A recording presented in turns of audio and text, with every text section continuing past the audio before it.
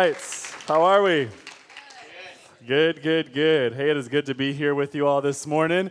I'm loving being at the men's retreat this weekend and having like a lot of tenor singing, and then I come in here as a little more alto soprano today. All right, I like it. It has been good. Hey, it was like an awesome time. I was super encouraged. The Lord did some like redemptive things even in my own heart.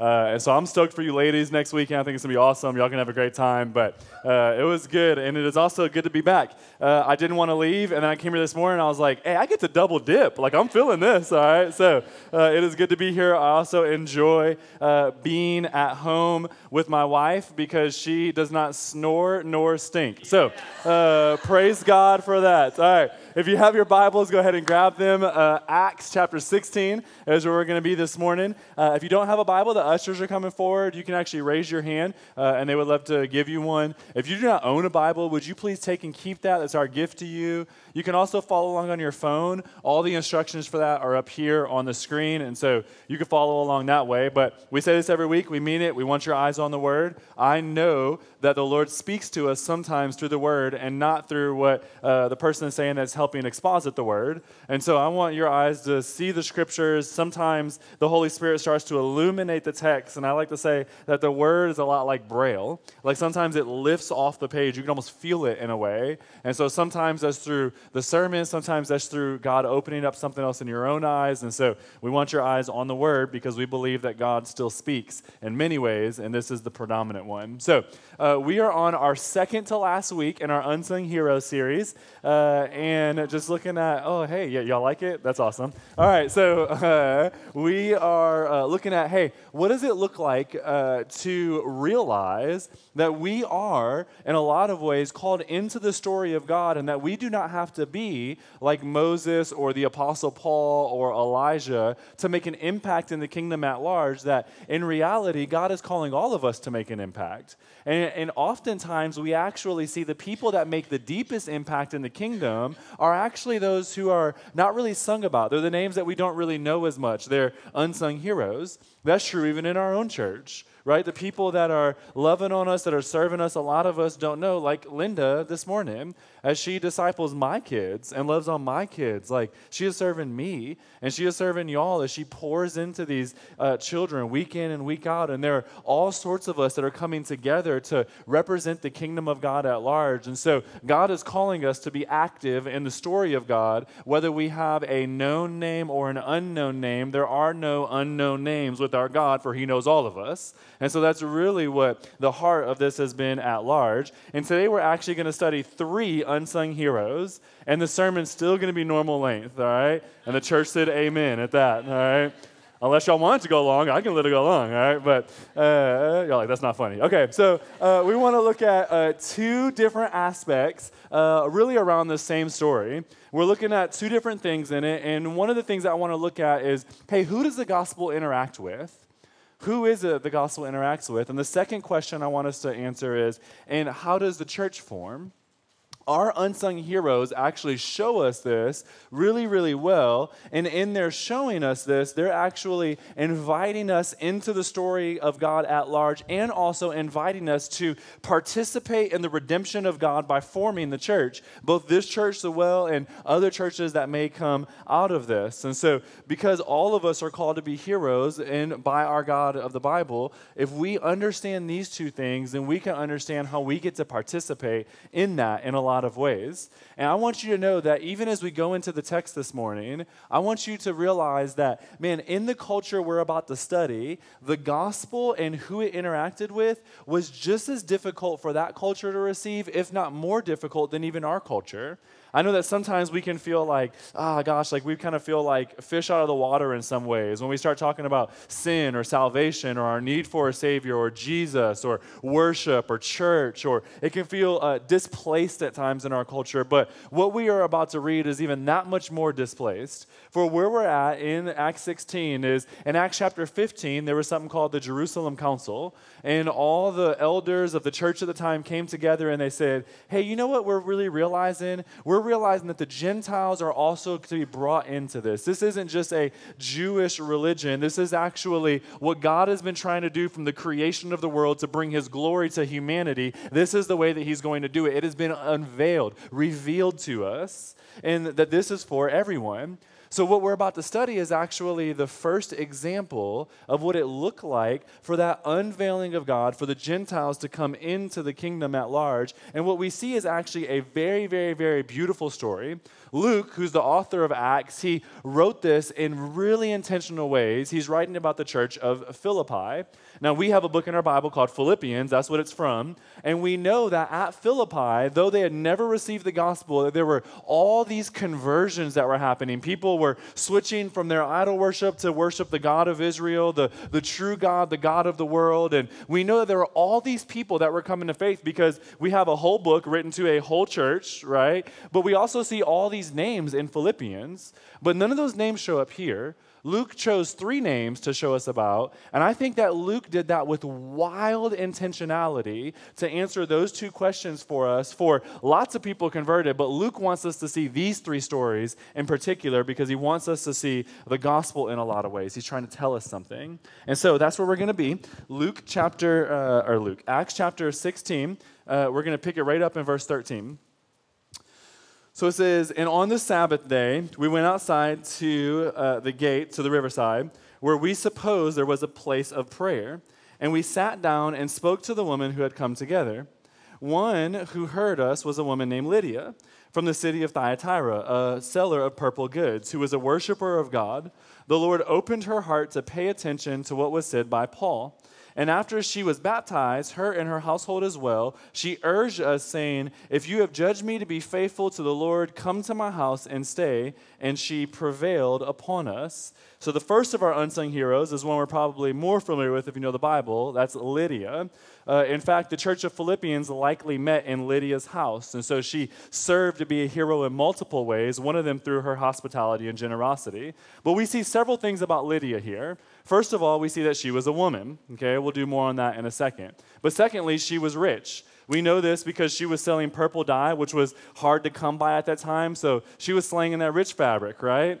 She wasn't selling no Old Navy jeans. She was selling like that Dolce & Gabbana jeans, right? Them Nick Brandt jeans, okay? And so thirdly, right, she was religious, okay? Paul met her on a church day, Sabbath, the day of Sabbath, around a prayer gathering with a bunch of other women. You can't get more religious than that, right? It says that she was a worshiper of God. What that meant was that she was a Gentile, but that she was actually seeking the God of Israel. She was trying to figure out who this Yahweh was and may have even been a convert to Judaism and was really trying to seek this God in a lot of ways. So she was trying to follow the Old Testament, and so maybe she either heard or didn't believe in Jesus, or she had never even heard of Jesus yet, but she was really trying to seek God, right? So she was following God. She just didn't know the way to be saved. She didn't know the way in which you really experience God, where you enter into that intimacy with God. She was still practicing these things, but she was really seeking after the Lord. Lydia was probably a really good person, a morally upright person, right? She was probably really curious about God, hence her being there on the Sabbath day, and yet she still needed the gospel. Just because she was religious doesn't mean that she was actually saved or a Christian. And just because we are religious or try to be good people doesn't mean that we don't need the gospel either. We need the gospel, all of us. And so Lydia is needing the gospel, right? And Lydia is probably one of the ones that is morally upright. She's working to please God by her work. She's a really, really good person. But what probably is twisted in Lydia's mind is really how you enter into that intimacy with God. For she likely, like most of the people in this culture at this time, believed that if you changed your external outcomes, if you changed your actions and your behaviors, then that made you right with God. You were changed from the outside in, is what most people would believe. But gospel people believe that's not true. We are changed from the inside out, that we believe in God, and as He interacts with our hearts, He begins to change who we are, and He shifts us from being people who were once trying to appease God or prove our way to God or work our way to God. He makes us realize that is impossible, but He worked His way to us. And if we believe in Him, then we can have that intimacy. We can have that relationship. And so she had a God who likely made her feel good because she followed the rules and she was rich, which in that culture she would have believed was a direct blessing for her following the rules. So she's likely a morally upright person. This is true of a lot of religious people today, right? You may know them. You may have grown up in one of those types of families where there was a lot of religion. There may not have been this intimacy, this experience, this relationship with God, but maybe there was a lot of moral uprightness. Maybe you even went to the Sabbath day church prayer gathering all the time, both on Sundays and Wednesday nights and revival weekends. Maybe that was your upbringing, right? But we realize that, man, Lydia had a God that really was useful to her in a lot of ways. He was practical. He was a God that if she did the right thing, she would be blessed, which is what most people in that culture would have thought. But this day, she received a God that was more than useful to her. She received a God that was beautiful to her. She began to realize that there was something different about this God. We also know that Lydia was a leader. How do we know this? Well, it says that she's the one that baptized her household, that she brought the gospel into her household. So she was the leader of her house. Either the guy wasn't there, or maybe he was just a little bit more passive, or maybe she was just an awesome leader, right? And then it says that she told them, Paul and Silas, that they need to stay with her. And they were like, no, we cool, we about to leave. And she was like, I wasn't asking, I was telling you to stay. That's literally that word urge and the word prevailed. It could mean in the Greek overpowered, like demanded, like, no, you're going to stay with me, right? So Lydia is this really, really strong leader, which is likely how she's leading all these different networks around her. A strong woman, she's an 8 on the Enneagram, right? Any Enneagram lovers, right? She's like the strong black granny, right? Or even if you're a 34-year-old man, if she gives you that eye look, you're done, right? You're like, oh, yeah, I'm sorry, whatever you say, right? She's just a strong woman, okay? And so how did the gospel come to her, though? Because here's her profile, but what was it that began to change her heart in a lot of ways? Well, it came through a rational discourse. It came through logic and reason.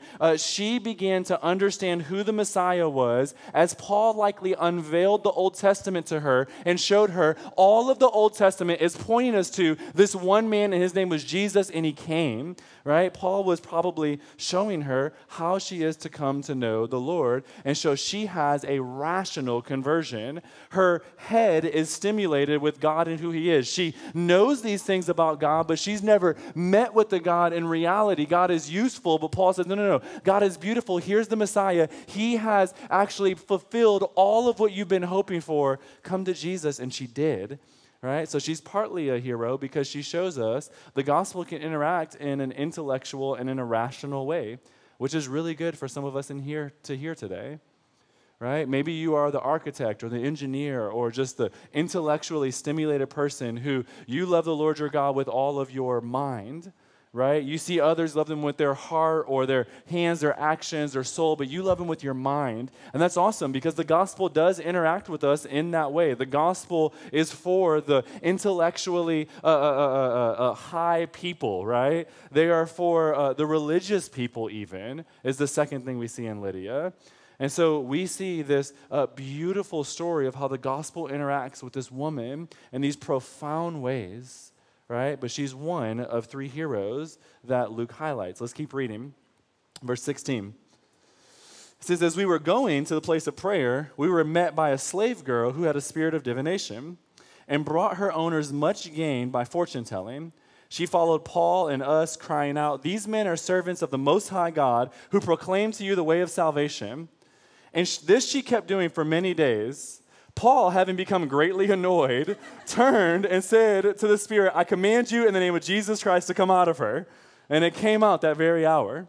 But when her owners saw that their hope for gain was gone, they seized Paul and Silas, dragged them into the marketplace before the rulers. And when they had brought them to the magistrates, they said, these men are Jews and they are disturbing our city.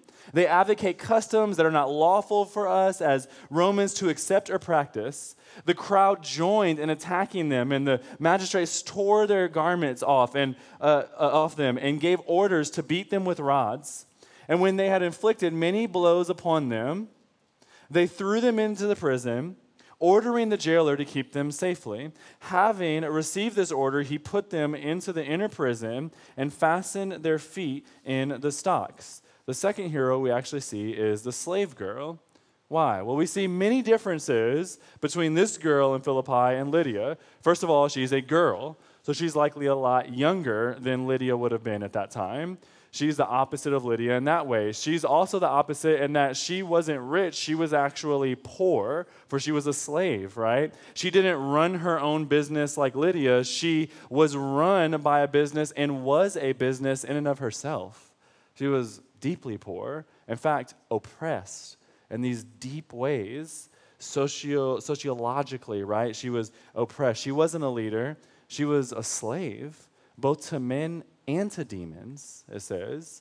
If you were with us in the Ephesians series, you remember our talk on spiritual warfare. And man, this is a girl who is physically, literally a slave to the demonic nature. She is oppressed. She's the opposite of religious. She's demon-possessed, right? You can't get much more opposite than that, right? And so, ironically, she's actually the one who probably knew the most about God out of our three people, for she is proclaiming the right things, but she's also the one that is most hurt and doesn't believe this in a way. She is the one that is in the most pain. And so how does the gospel come and interact with this girl?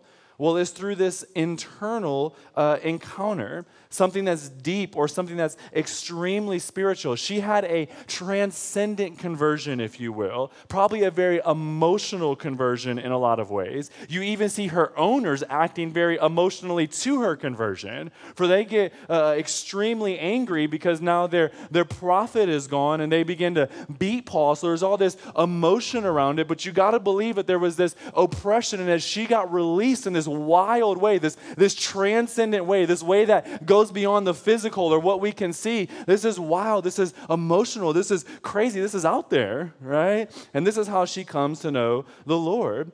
And here's the interesting thing about what the gospel did in this little girl's life. When she was liberated, friends, she wasn't just liberated spiritually or personally, but her liberation affected things socially as well. You following that? Yeah? Yeah, you following that? Yeah. All right, thank you. All right. The gospel changed her social status, right? I want you to get this. Do you feel where I'm going with this? Like, we see this because they lost her.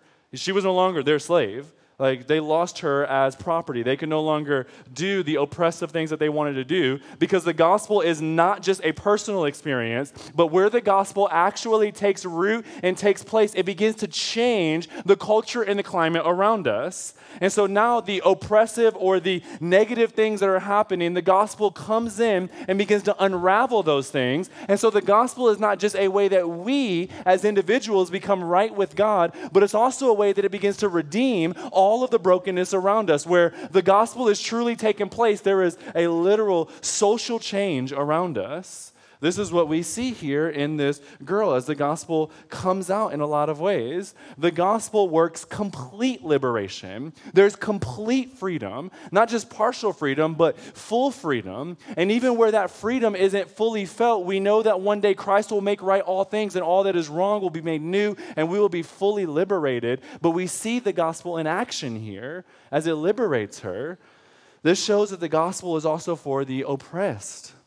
Those who may be socioeconomically oppressed or racially oppressed or spiritually or culturally or in some sort of systemic bondage, where the gospel interacts, it begins to challenge and change things.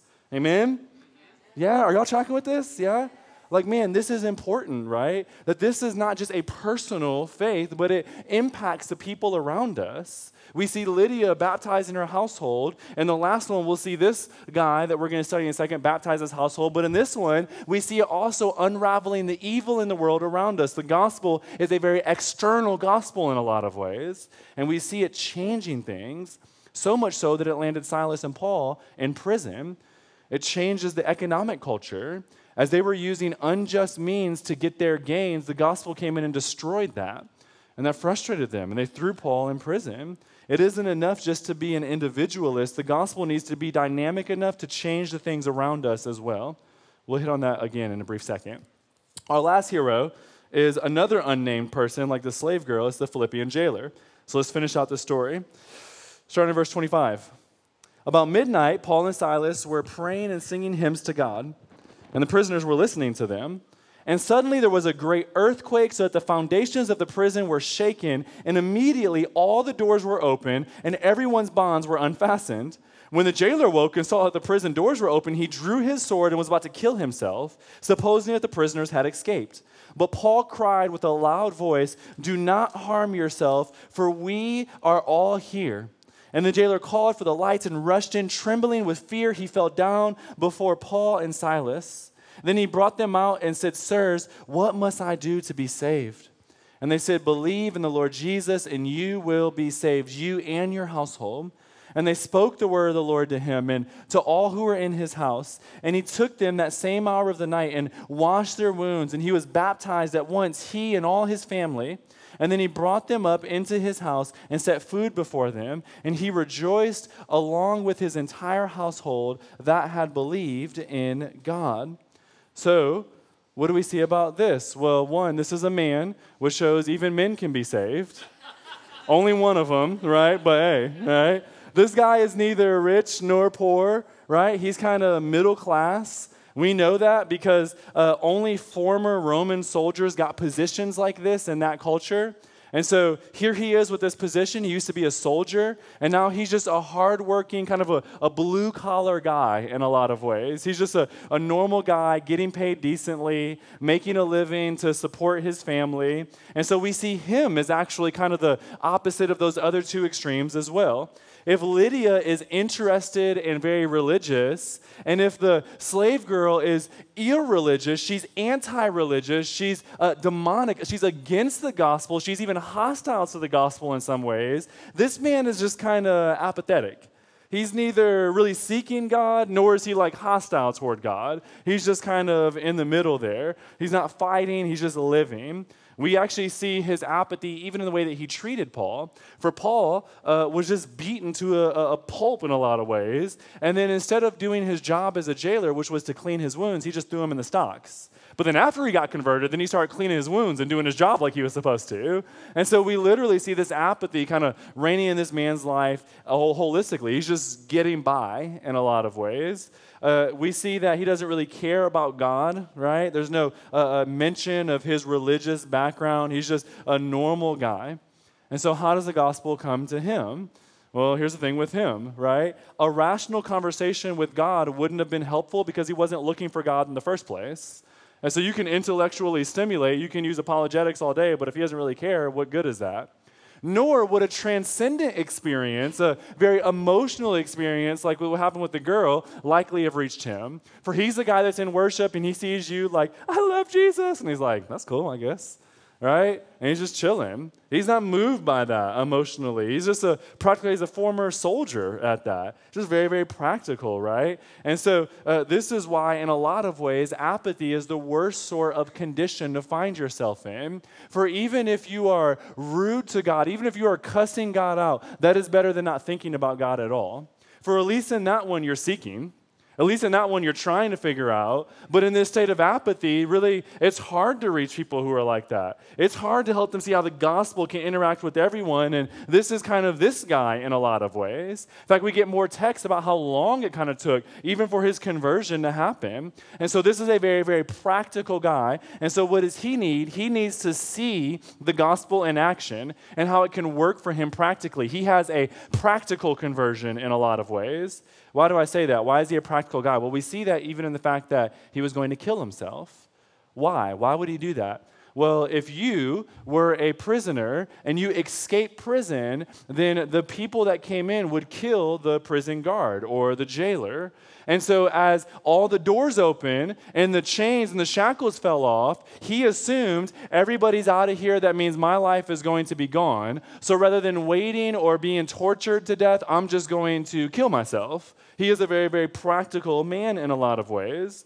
But what happens? How does he begin to change? Well, we see a couple of things happening. Firstly, this guy doesn't care, but then all of a sudden he hears these men singing and praying and worshiping God at midnight after they had just been beaten like crazy, right? Like this had to at least stir this man's curiosity a little bit, right? Like no matter how apathetic or hardened you are, this should have piqued his interest in some ways, which, total side note, okay? Let's go over here real quick. Sermon's over there, okay? Friends, maybe this is why God is allowing you to suffer. Maybe your suffering is meant to be a witness to somebody else about the goodness of God. For when we suffer and when we can still in our suffering be singing out to how good our God is, that is a witness to the world around us. And so Paul, rather than being like, come on, God, I was doing your work, right? Like, how come I'm in jail and I'm sitting here trying to preach the gospel? He was still worshiping God, knowing that God is a sovereign God whose hand is in control of all of our situations, and he was praising nonetheless. And this man began to hear that, and you know that he was like, man, what's happening? In fact, the whole reason he knew how to ask about who the Lord was probably because of these hymns right here. He's singing out to God, right? Man, this may be one of the greatest testimonies there is your perseverance and your lifting up the name of God even amongst your hard conditions. This is what happened in here. The jail cells opened, and if they would have escaped, it would have been at the cost of the jailer's life. But they repaid evil, which had been done to them, with good, which is another practical example of the gospel. They were living out the way that our Lord would act, and the jailer has probably never seen anything like this. This practical man, this former soldier, this man of action, probably says, you have something that I don't have. And the gospel became really practical. Like, what do you have that I don't have? What is happening in your life that you are still worshiping in these ways? And so see, Lydia, she got words, right? The slave girl, she got emotions or depth or heart, but this man, he got actions. What he's probably even asking in a lot of ways is, hey, why didn't you gain your freedom at the expense of my death? And we know the answer to that, friends, don't we? We already have freedom at the expense of somebody else's death. You see, Jesus is a lot like the jailer in some ways, is he not? We were enchained and in bondage to our sin, and yet here comes the jailer, right? The man who could justly punish us or judge us for our sin, and yet he actually risked his life. He laid down his life. He sacrificed his life that you may go free. Paul and Silas didn't need the freedom that was expressed because they already had their freedom from somebody who already laid down on the sword for them. And so rather than allowing this man to die at their expense, they stayed in so that this man may stay alive. That was a practical explanation of the gospel. They didn't need their freedom. They already had it, though they were in chains. And so this man sees this, right? And he's probably impacted by this like crazy. He sees the care for his life. Why wouldn't you trade your life in for mine? Because they already had life. And he says, what must I do to be saved, right? How do I get that? Is what he's asking. Like, what do you have, he says, and it is a wild expression of the gospel. And this man has a conversion. He believes. He and those who believed in his household. You even see that phrase, not everyone did in his household, but many did. It says there at the verse 34. And so we see this conversion, right? Okay, so what do our unsung heroes tell us then? Well, they tell us a couple of things. One, they show us that the gospel is for everyone. There is no type for the gospel. In these people, what we see is the beginning of the makeup of this diverse, beautiful Philippian church. For you have a Middle Eastern woman, Lydia, you have a European man, the Roman, and you have a slave girl, which means she could have been from anywhere in that time. We don't even know, but these are the people that Luke wants to highlight as coming into the Philippian church. You have a racial or ethnic diversity. You have the rich and the blue collar and the poor. You have socioeconomic diversity. You have the young and the old. There is no culture, friends, that the gospel is native to. You following that? There's no culture that the gospel is native to. In fact, this is the only major religion in the world that has never been owned by a majority culture. In fact, if we are so Western where we forget the reality of that, there are currently more African and Chinese Christians than there are all of North America and Western Europe combined. Yeah? Like man, the gospel started in the Middle East. And then it spread into Africa and Europe. And then it went to Latin America and then the North America and then went back into the eastern part of the world and is going back into the Middle East right now. And the gospel has always been expanding and growing and entering into different cultures. Why? Because the gospel is the only religion that's not really a religion. It's a relationship with the God who created every single one of those humans. And so it can interact with every single one of those humans, for the gospel in and of itself is diverse. It is an expression of our God and who he is, for our God is intellectual. He is emotional. He is practical. Our God can interact with all different cultures and people groups and kinds because the gospel is diverse in and of itself. And that is what that Luke is trying to show us here. And the building up of the Philippian church, it's all over the place, right? It's dynamic. The gospel transcends culture, friends. The gospel transcends culture. It transcends gender, male, female. It gives liberty to the oppressed. It actually acts out in all of these different ways. It's not just for the immoral. It's for the religious as well. It's not just for the people that are religiously indifferent, like the Philippian jailer. It's for everyone. It's not just for cowards or prideful people who need to be broken down to their pride. It's not just for suburban moms or hood dudes. Man, Aggies and Longhorns, even Aggies can get saved, right? Like the gospel is for everyone, y'all. And that's what these heroes are telling us. You tracking with that, right? What are we seeing? That the gospel is for you. The gospel is for you. It's for everyone, right? And so we can be tempted to say, oh, I'm just not the religious type, and try to escape our obligation to worship God by saying, oh, that's not just not me. No. The gospel interacts with everyone. It is you. It may not be the way you've seen it expressed, but God wants to come down and interact with you in this intimate way that will be an expression of who he is in and through you. The gospel is for all of us, and it's asking all of us to respond. In fact, it's necessitating that all of us respond to it. We cannot escape our responsibility to respond and consider the obligation to know God. It's for everyone, whether you are religious or you're anti-religious or you don't care at all. The gospel is for all of us. I mean, friends, can I be honest? This is part of the reason why I love our church. Right? We see the young and the old, the rich and the poor, the black, white, Latino, Asian, right? We even have people who like country music in this joint. We have all over the place, right? In fact, can I get real here for a second? Yeah, for real. I might get in trouble for this. Don't listen, Paul. He's an elder, all right? I'm gonna stand over here on this one, all right? Hey, listen. The thing that is dividing our country the most right now, politics, hello, right? Here's my guess. I'm being dead serious about this. My guess would be is that our church is about 33% Republican, about 33% Democrats, and about 33% moderate or independent types. I know that because I meet with a ton of people. And whenever I meet with more than one person at the same time, there is always a difference on the political spectrum. But the very thing that's dividing our nation and creating hostility in our nation is not dividing us as a church, for we are coming together underneath a greater banner than this a political freedom in some ways. For we know that our true freedom comes in our Savior Jesus Christ, and that's the banner that we find ourselves up under. And so we worship Democrats, you already know this, with some Republicans in here.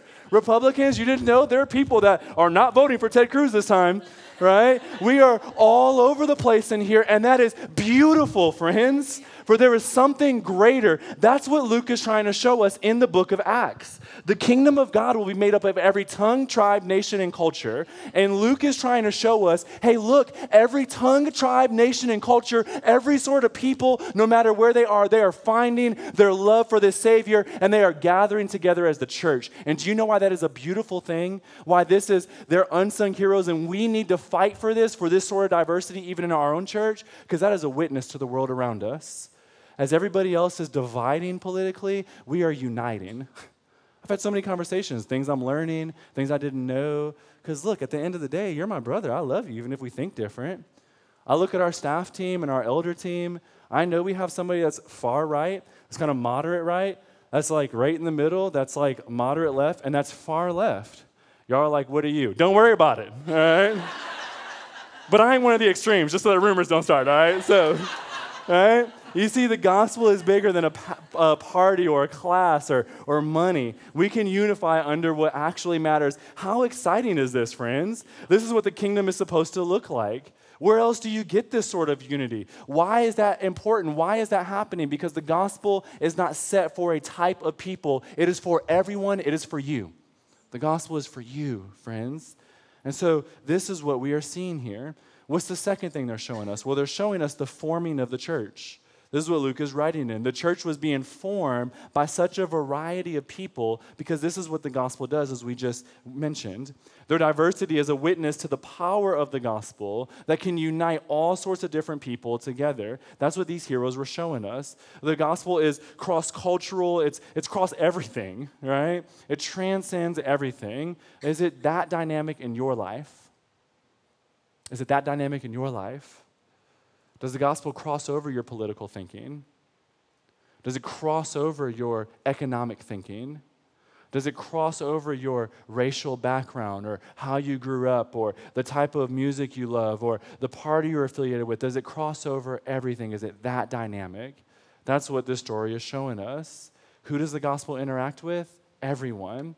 And how does the church form? By bringing everyone who has been impacted by the gospel together to help them see this gospel truth and to be a witness to the world around us. And so these people were heroes because that's what they were doing. And in that, they began to then show how the gospel interacted with everyone, for their households got saved. Or in the slave girl's instance, she began to crush the oppression, for the gospel is not just for the salvation of household, but it begins to break up the evil that has been created. It reverses the curse, and it begins to bring the kingdom of God here on earth as it is in heaven, for the gospel is dynamic, friends. This is what the scriptures are showing us. They allowed the gospel to impact them, and in that, they began to form the church. And in that, there was this revolutionary thing happening where Christianity was exploding, for people saw this and said, how is this happening?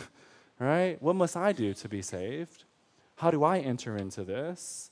I mean, if you read the book of Philippians in this context, look at the diversity, the beauty, the intimacy this church is experiencing because the gospel does truly interact. That's what these people are showing us, that we can be a church that's even like that. And so I pray that we would have more Lydias in here who are rich and who are strong so they could buy us a church building. Oh, I'm just kidding, right? I pray we'd have more people who have been delivered from some sort of oppression, who have grew up in poverty, who may still be in that right now, who may be hurt in a lot of ways, who may be fearful to come in here because they don't know if the church is going to judge them or condemn them as well. Look, we ain't. We're going to point you to Jesus, the one who doesn't condemn you and lifts you up and liberates you to be who he has created you to be. I pray we would see more and more of that. I pray we would see more middle class, hardworking people, right? More black and Asian and Latino, right? We need more white people. We got enough of y'all. I'm totally kidding. All right? Jokes Nick could never say. Get fired in this joint, all right? Hey, we need more people that interact with the gospel in an intellectual way, right? Who have this intellectual stimulus for the gospel. We need more a transcendent experience of God, this emotional depth with God that maybe even makes us a little bit weird in times because we're like, why is the dude dancing on the floor right there? We're like, I don't know, he's just having an experience, right? We need that as the diversity of the gospel begins to expand into all areas. We need more practical examples of the gospel, like the jailer. We need more diversity because in that there's this beautiful church. This gospel shows us how it interacts with all of us. Praise God. It interacts with you. It interacts with me. The gospel is dynamic, friends. The gospel is beautiful. Is Jesus that dynamic in your life? And if you brought this beautiful gospel into the diverse world around you, the people were like, that's just not for me. Can you show them? No. It actually is. The people who need the emotional, we say, yeah, it's there. This God, this Jesus, see, he's the expression of all of those things. He wants to interact with all of you. We see that. The richest man ever became poor and then became a middle-class carpenter so that he can interact with all of us on a socioeconomic level. The transcendent God who knew all things, the most intellectual man ever, came down to earth and was filled with all these emotions as he wept and as he bled, sweat blood because of all of these emotions he was experiencing. He had all of it. Why? So that he can interact with all of us. Our God became all of those things that we just saw, that all of us may understand. We have a high priest that sympathizes with us. He loves us. He wants to bring us into the family. And so the gospel is powerful enough to save a slave girl. It is beautiful enough for Lydia. It is practical enough for the jailer. Jesus is whatever they needed, and Jesus wants to be whatever you need to, friends. He's ready. If you welcomed him in like that, and if you have welcomed him in, will we continue to fight for that level of diversity? would we be a church that is forming under the heroic nature of the gospel that brings all different tongue, tribes, nations, and cultures together? For we get to bring in to the family of God and participate in the story of God and be unsung heroes just by coming in and welcoming others in. For God made you different, and he wants to express the fullness of who he is through you, just as he did through this story. The gospel is dynamic, friends. Would we forever be that and fight for that as a church? Amen? Hey, I love you guys like crazy. Let's pray. God, thank you for the gospel, how it interacts with me, a broken, sinful, messed up, hostile then apathetic, and then you brought me in. Thank you, Jesus. Thank you that it went into the inner city and found me. Thank you that it went into the suburbs and found some of us. Thank you that it went into the country and found some of us. Thank you that it is overseas. It didn't start here, it started over there, and it's still overseas and is finding some of us. Thank you that the gospel is dynamic. You are good. You are good. Would we continue to grow in that dynamic, diverse nature of the gospel? Would you form our church to look like the Philippian church and to look like your kingdom where every tongue, tribe, nation, and culture is understanding you and loving you? Would we be impacted by the gospel, see how it interacts with us? Then will we take that gospel and go out into the world around us? That people would know there is a God who loves them, who wants to be intimate with them, who wants to interact with them in their own ways. Would you help us meet you, Jesus? We love you, God. We love you, Jesus. We love you, Holy Spirit. We love you. Praise in your very beautiful name. Amen.